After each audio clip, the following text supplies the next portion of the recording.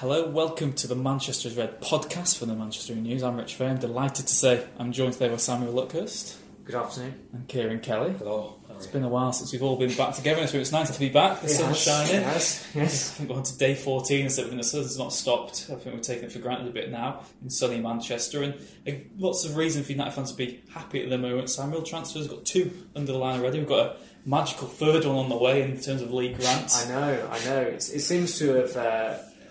a lot of United fans seem to be annoyed by it as if it's an unambitious statement of intent when realistically, I mean, the way the role was described to me was that it would be a Richard Wright style role, which is he goes there, probably might not even ever play for the club, and there's the option to possibly go onto the coaching staff, but the main thing is Henderson's gone out on loan. It will allow Joel Pereira to go out on loan as well, probably Kieran O'Hara. So that's 3 academy goalkeepers who are getting some much needed playing time. Johnson's going to leave permanently because he's 25 now and he's still not played a senior United game. I think he knows that he's outstayed his welcome there, and he's a very good goalkeeper who looks like he'll get a very good move to West Brom. But in terms of the transfer stuff, I think it is, because it's a World Cup year, it's always going to delay things. That's always going to have an adverse impact on it, even though clubs can obviously conclude deals and negotiate, but there were certain players United want who are at the World Cup and will be there from the quarter-final stages onwards. And also you do wonder why those 14 Premier League clubs decided to vote for an early transfer window closure last year, because I think the window closes, it'll be 5 weeks on Thursday, so Ticking soon. I know. That's the cut-off point for them to sign players. Of course, they can sell players until FIFA's deadline. They can sell them to Football League clubs as well. I mean, it's just the top tier in England too. For them, business ends in terms of buying players on August the 9th, which I don't think is ideal. And from United's perspective, they've got a 30-man squad, which there's a lot of fat there that needs to be cut away before they bring in. I think they'll want at least 2 more players, but Mourinho wanted 4 players last season. He ended up only with 3, so there's a bit of symmetry there, and we'll have to see what happens. But I'd imagine once the World Cup ends, the transfer stuff will pick up again immeasurably. Yeah, again, like Samuel said, there is a lot of trimming to do from this United squad, and the reality for fans might be to expect departures before any more arrivals, really. Yeah, feasibly. I think you look at the main bit of business is getting a quality centre half, and that's going to be the most complicated transfer. I think they're quite lucky with Fred, that I know is a bit delayed, but replacing Carrick on paper looked the hardest thing, didn't it? And they set their stall out so early and getting him through the door, but I think getting the centre back is going to be one that could rumble on. And equally, I think the doomsday scenario that United have often avoided is having to go to deadline day needing your top target. So I think, as Samuel said, it'll be once the World Cup ends, you'll see that 2-week period maybe where something will really pick up. But the refreshing thing I've been is just the surprises. So Lee Grant, I think, typifies that. I don't think anyone would have thought him and Dalot would have joined United, and yet they represent 2 of the 3 signings they've made. So it could well be that we'll be talking about someone very, very random. But in terms of outgoings, it seems more predictable that you're again looking at the same guys, Blaine, Darmian. Still hanging in. Somehow, and it's looking like they'll probably go on the tour. So that's a chance maybe for them to, when you think back to 2 years ago when Mourinho's first tour squad, there was an international tournament on, and he took a lot of players who either left the club, either on loan or permanent. So I don't think that's a bad thing necessarily. But you've got to look at guys who, are, as you said, clinging on. Luke Shaw, the holiday photos, whatever you want to say about them, this is such a good opportunity, because you're thinking Ashley Young, probably, if England obviously gets to the quarters, he'll have an extended break if they're in the last 16, so he probably won't play the first couple of games on tour. That's there for Shaw now again. Guys like him really have a chance to impress, so I think it'll be an intriguing tour for that, because there are quite a few United players who are into the last 8 already. Yeah, we spoke just before then, Samuel, saying there might be another 2 signings for United in terms of first team. It sounds like centre-back's a priority for Mourinho. If he's going to get maybe a 4th signing, what position do you think he needs to strengthen the most? Well, I think from their perspective, they'd look for a forward there, particularly if Marshall does agitate, which there's every chance he will do. They're going to have to offset that. That might work for Mourinho as well. It won't work for a lot of United fans because a lot of United fans want Marshall to stay. But the left-back thing is weird because for upwards of 18 months they've looked at options to replace Shaw, and they've been a bit capricious about it. Certainly in January when Shaw was playing quite well, it was extend his contract. Park plans to sign a left-back, and then obviously Young comes back in. Shaw doesn't do enough in Mourinho's eyes to get back in the team, and it's then all systems go for Alexandro. But then suddenly it's all gone quiet on that front, and I can understand in a way why right back was more pressing because you've got Shaw there, who is a talent, but on the other hand, you think this is the Jose Mourinho Luke Shaw, and you just think he's in the last year of his contract now. He's had more lives than a cat. I mean, I was thinking about it in the first summer. Obviously, you're not going to sell him because it's just one dire season. The second summer, he's come back from injury, and everyone's looking forward to it. Last summer, he was injured, so you couldn't sell him, and it's almost like this summer because Blind and Darmian are likelier to go, and the players have played a lot at left back, that might reprieve him. But thinking back to the cup final, the cup semi-final, the weak link, one of the weakest links anyway in both those games were the fullbacks, and they do need freshening up there. But there's a very good chance United will start the season with Valencia and Young again. But as Kieran alluded to, I think this, as we keep on saying every summer, this is a chance for Shaw because Young's not going to be on that tour, and even if Darmian and Blind do go, I mean, I wouldn't put it past Mourinho, even if Darmian and Blind they've got their departure bags ready. It wouldn't surprise me if he still starts them ahead of Shaw, just out of some sadomasochistic thrill he'll get from it.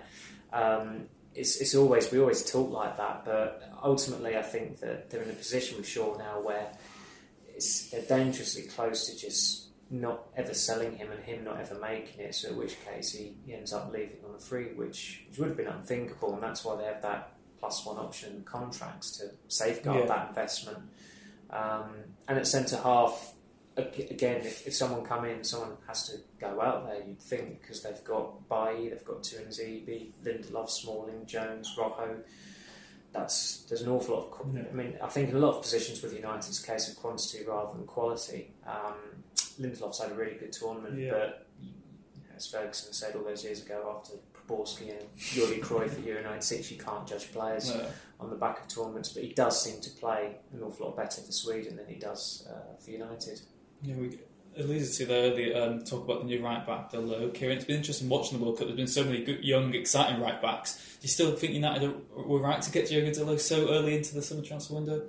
I mean, it's difficult to say. He's only played I honestly think no one will know till we see it. And even again, probably till the season after next, because he's going to need a season. I think you might only see him play a couple of games before Christmas, even that they're going to be very, very patient with them. But I suppose the counter-argument, as was the case with Lindelof, is when it comes to the Portuguese league, Mourinho knows it so well and still knows so many people over there who he would have asked about, and this is a player who is wanted by a lot of clubs who are willing to pay even more than United. So I think it's once taken everyone by surprise, and as I was alluding to, it's just refreshing in this era where everyone knows everything. Inverted commas, that we're going to a tour where this kid will get to play in front of millions across the world, and everyone will have the same reaction. You know, I've never seen him play. Let's see what he can do, and he's probably going to be the main signing on that tour. So there'll be a lot of Lee Grant might have something. We never know. I hope they get it over the line in time, but it'll be very, very interesting to see. I think it's too early to judge, and I think right backs.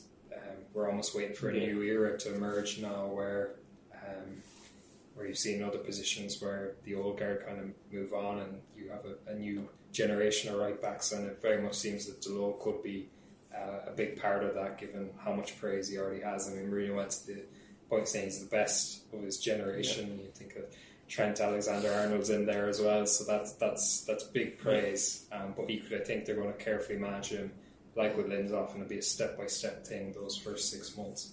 Yeah, like you said before, Samuel, I was going to ask you about Lindelof. We know he has been superb for Sweden in this World Cup, but as he says, well, it looks so certain a left back was going to be signed, and eventually it looks like it's maybe simmered down a bit. Centre back as well, we said priority, but if Lindelof comes back as a good pre-season tour and you haven't got a centre back in, do you think Mourinho could be persuaded to not buy one this summer and stick with buying Lindelof? Do you think that's too much of a risk? I think there's certainly been appetite among the supporters to see Lindelof and Bailly play together because it's just not happened. As an actual pairing, it didn't happen on pre-season because, I mean, we were wondering that in the States last year, and when I asked Mourinho about it, he was very cryptic. Everyone was mystified by it, but then the UEFA suspension came out about Phil Jones, and he clearly wanted Bailly and Jones as a partnership, and then he played Lindelof and Swan in other games. I'm not particularly sure that was the right way to go about it, particularly when you recall how poor a start Lindelof had, and particularly at Huddersfield. It was his first meaningful game, and he made 2 mistakes. But there's scope there for those two to complement each other quite well. That said, Bailly had a very bad end to the season where he was being dropped from games, he's being overlooked for games. I think it's just as well for him that he'll be available on the pre-season tour, given how it ended last season. I mean, beyond those, you still got the choices of Smalling and Jones, Rojo. I mean, the new contract he got in March, I still can't quite fathom it really. He was injured at the time as well. It didn't make a whole lot of sense, and when you think about his form for United, you go back to that first spell in Mourinho's season when he came in and Jones came in, they formed a good partnership. Jones got injured a couple of months later, but Rojo stayed in the team and did very well. And when him and Ibrahimovic got injured, I think a lot of United fans felt as though Rojo would be the bigger miss. But you look at it that way, that's 5 genuinely good months in 4 years at United, and he's been given a new contract.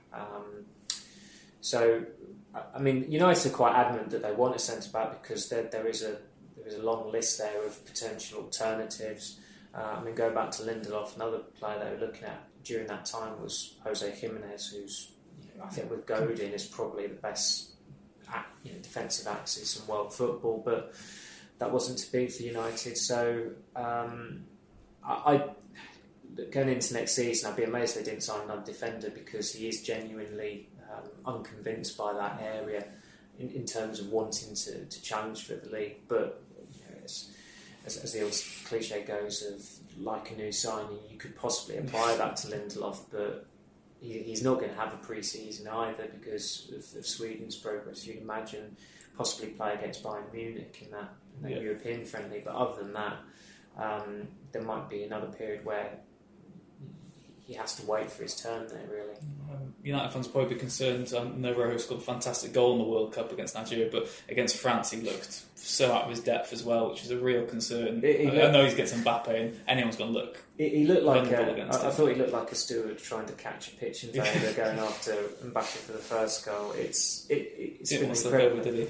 Yeah, I mean, from his perspective, Argentina, they've got one of the greatest players ever, a few decent attackers, but other than that, it's a team of nobodies and has-beens. Yeah, it's peculiar, but I guess if City can win the league with Otamendi at the back, then Lindelof must be feeling that there's he's some got a chance next season. We're also talking while we're on the World Cup, Kieran, United's performances have had a bit of a mixed bag. Fred, we haven't seen a minute of yet. Of course, these could change. These podcasts could be so outdated quickly with the World Cup on this week. Lukaku so far has been on fire. He's scored 4 goals, he's chasing Harry Kane for the Golden Boot. De Gea's crashed out with Spain. You can't really blame it all on him, no matter what the Spanish press will tell you. Who's impressed you the most in this World Cup from a United point of view? Is it as obvious as just Lukaku? Or? Yeah, I think for me personally, I haven't watched every game, so I'm not as well versed as other people, but I think with him it's great to see him do it on the world stage because I think his form since the spring, you're talking February time, it's been really, really important, and you do wonder, had he not got that injury against Arsenal in that cup final, United having a focal point, that would have been very different potentially, but I think he's quickly emerged as not only one of United's most important players, but obviously a huge dressing room figure as well, which they've badly needed, losing Rooney and Ibrahimovic. So I think, with him, it's another springboard for him to take that confidence and form. And it was interesting, Dropout came out today and was just saying how he's been giving him tips during the World Cup, that he still is acting as a mentor for him.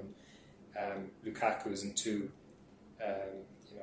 arrogant to think, well, I'm made at United now, I don't really need to listen to a guy who's 14 playing for Montreal Impact or whatever.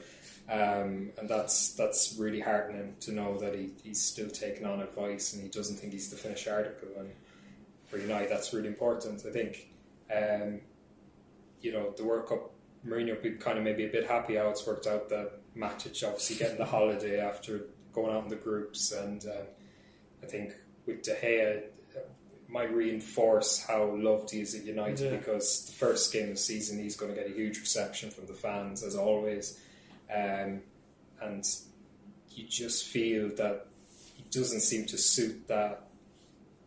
He's very calm as a player and a personality, but he just seems a bit sensitive to how the press is over there. It's very, very in your face, and you make one mistake. I know equally the English press can be like that, but you always had that chance to turn it around at United and prove people wrong. And you just feel at Madrid, when Ronaldo gets jeered at times, that wouldn't sit well with De Gea. So I think it could work in United's favour a little bit, that as bonkers as it sounds. No, but it is interesting, his relationship with the Spanish media. There was a Spanish journalist who doorstepped him at a United sponsors event last year, out of shot with all the United staff members, and was amazed that he even talked, because I think he cited the donut, reporting of the donut theft in inverted commas at Tesco and or other supermarkets. There are supermarkets available. We're not sponsored yet. No. Anyone's listening?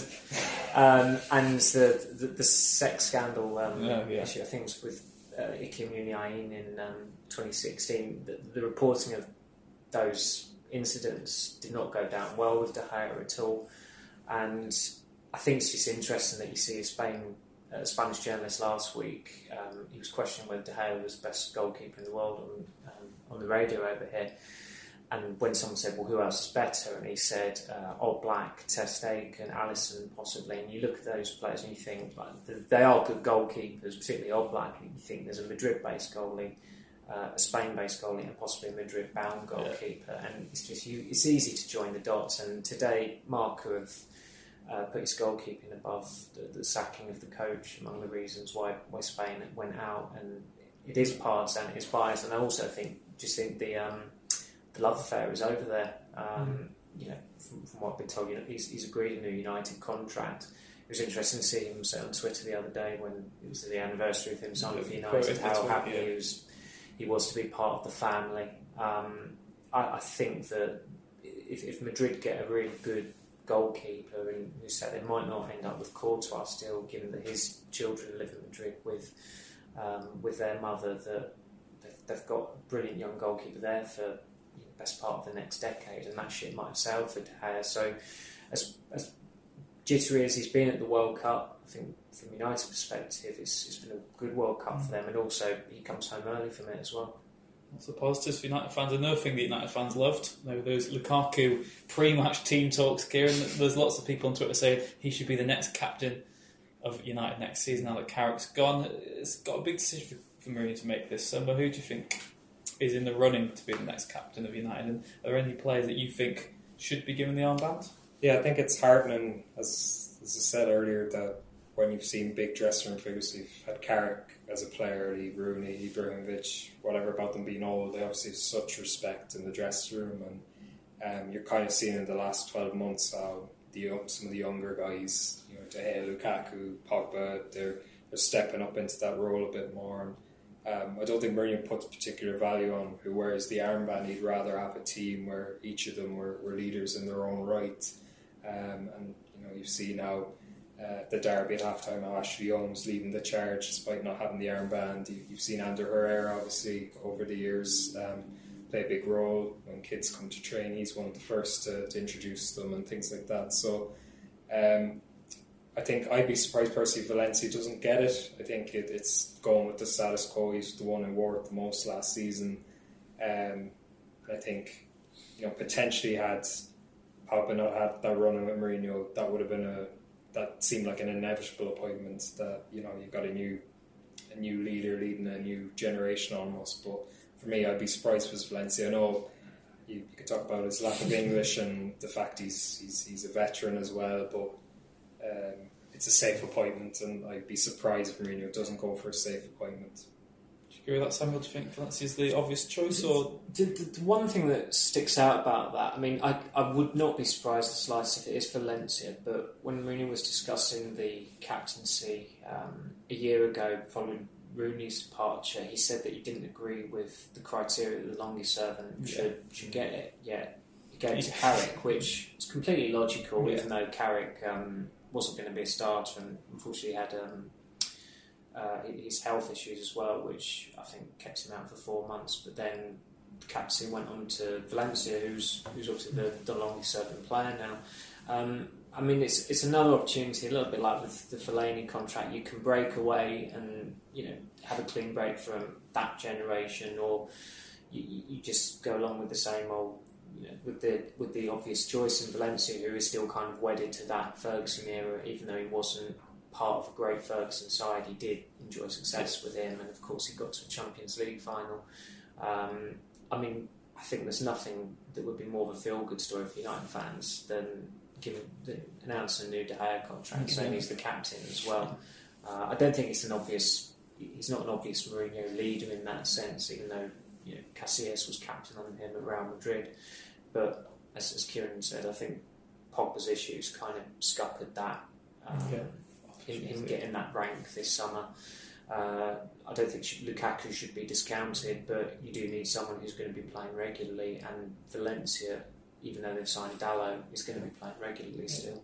Well, you just mentioned the F word there, Fellaini's new contract. I thought we won't get through the podcast touching on it, but I guess he's got this new deal. Gary Neville said that as a member of a 23-man squad, he's a good asset to have. He'll play his part in some aspect this season. He's not going to be starting every game. Aaron Fellaini, we might hope not. Kieran, do you think it's a wise move from Mourinho, or do you think they've been embarrassed really over this saga with Fellaini? Yeah, I'd lean towards the latter. That I think this had been sealed 6 months ago, like his original extension last year. He got after scoring that goal against Hull. There was a bit of a strange feel-good factor on Fellaini, and it's not an inspiring move, is it? But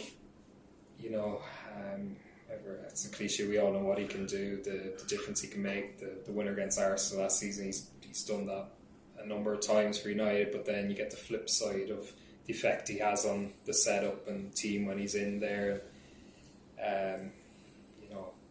It was a chance. You look at it in two ways. In one way, it shows how much control Mourinho has. This is like Mourinho. He's a figure that doesn't fit the United model. Yet here he is getting a 2-year deal with an option of a third year. So feasibly could outlast Mourinho, which is hilariously ironic. And then the other hand, you look at it and think, well, just having him in the background, there's just always going to be that lingering temptation to go along. And when you're bringing in fresh ideas in the coaching staff, and you're bringing in fresh ideas with the players, like with Fred, and you're looking to play like they did the start of last season more consistently, it just doesn't send a great message, because I know he only started 5 games last season, but he was injured for a lot of those moments. The FA Cup final, Mourinho's mocking Chelsea for punting it to Giroud. Moments later, he's talking about Fellaini's presence and how they missed it. So it's a bit of it's a pity, I think, in a way, because I think United are bigger than Fellaini, and he almost looked bigger than the club with the way he was going on. And Fellaini FC. Exactly, and it's not like a superstar. Not that you forgive players for going on like this, but it's not like you're going to get 30 goals out of him. And that's the issue for me. But it just shows the control Mourinho has. He's never probably had this much of a say, because I don't think there'll be many at United who would have been gutted to see Fellaini depart, bar him. that was the absolute problem, the timing. When you think back to October when he got injured on international duty, United fans were gutted and spitting feathers at Martinez for even risking him. And he was playing well. I think he scored 4 goals in September or something like that. I thought one of the best views on his new contract really was from Courtois, who kind of said he's a valuable asset.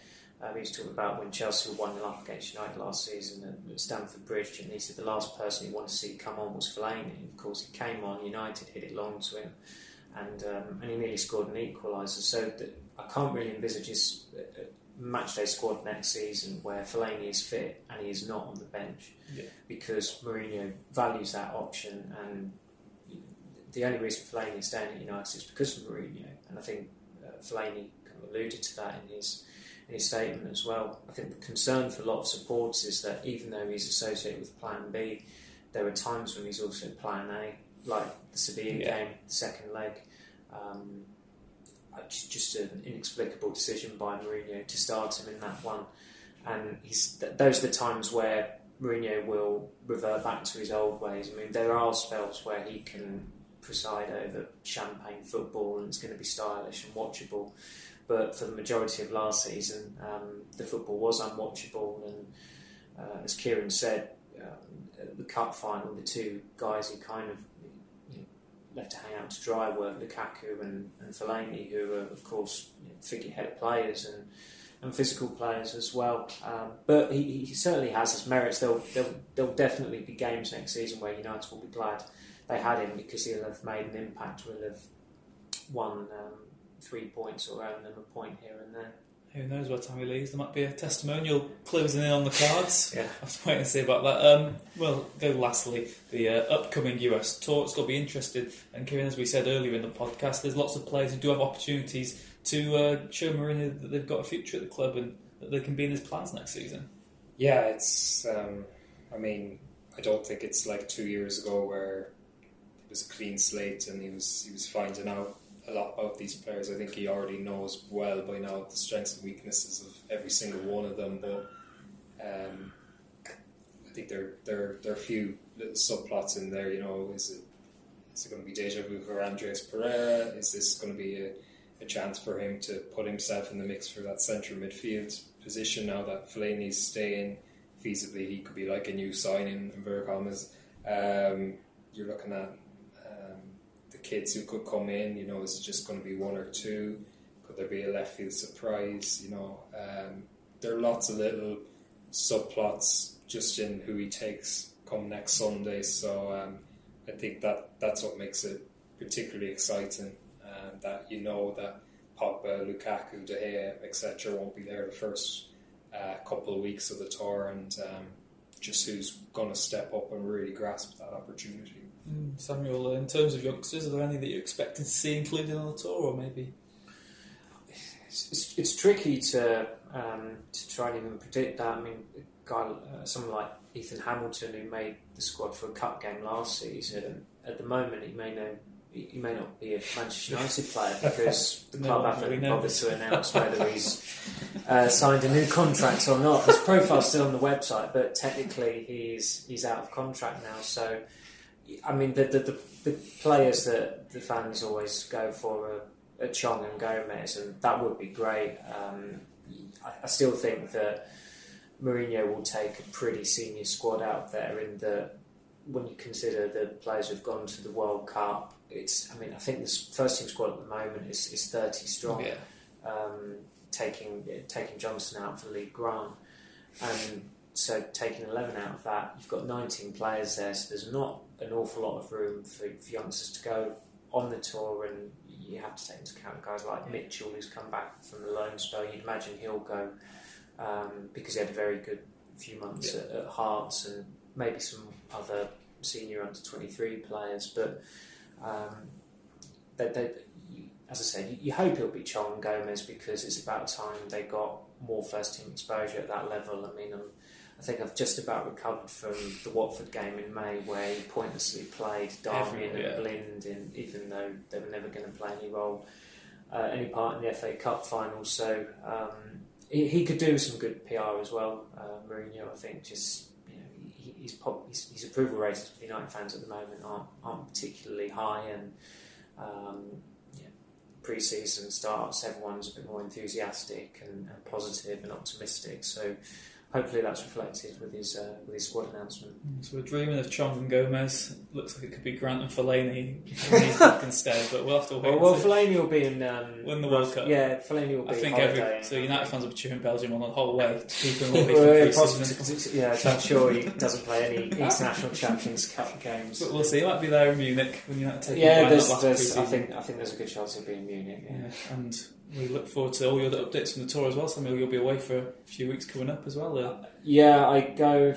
Well, I think I'll probably be doing another one of these. You could delay your farewell to me if you like. We'll cancel the card. Don't worry. Yeah, unless I will. Yeah, I think it will be in next week. So yeah. That's something to look forward to, isn't it? That's a good way to sign it off. My anodyne tones again next week. And more Fellaini talk, I'm sure. He might be getting close to a World Cup winners medal by then anyway, so who knows. Yeah. Thank you both for joining us today on the Manchester Red podcast. Make sure to subscribe on Acast for all the latest episodes and follow the Manchester Evening News for all of United's pre-season updates.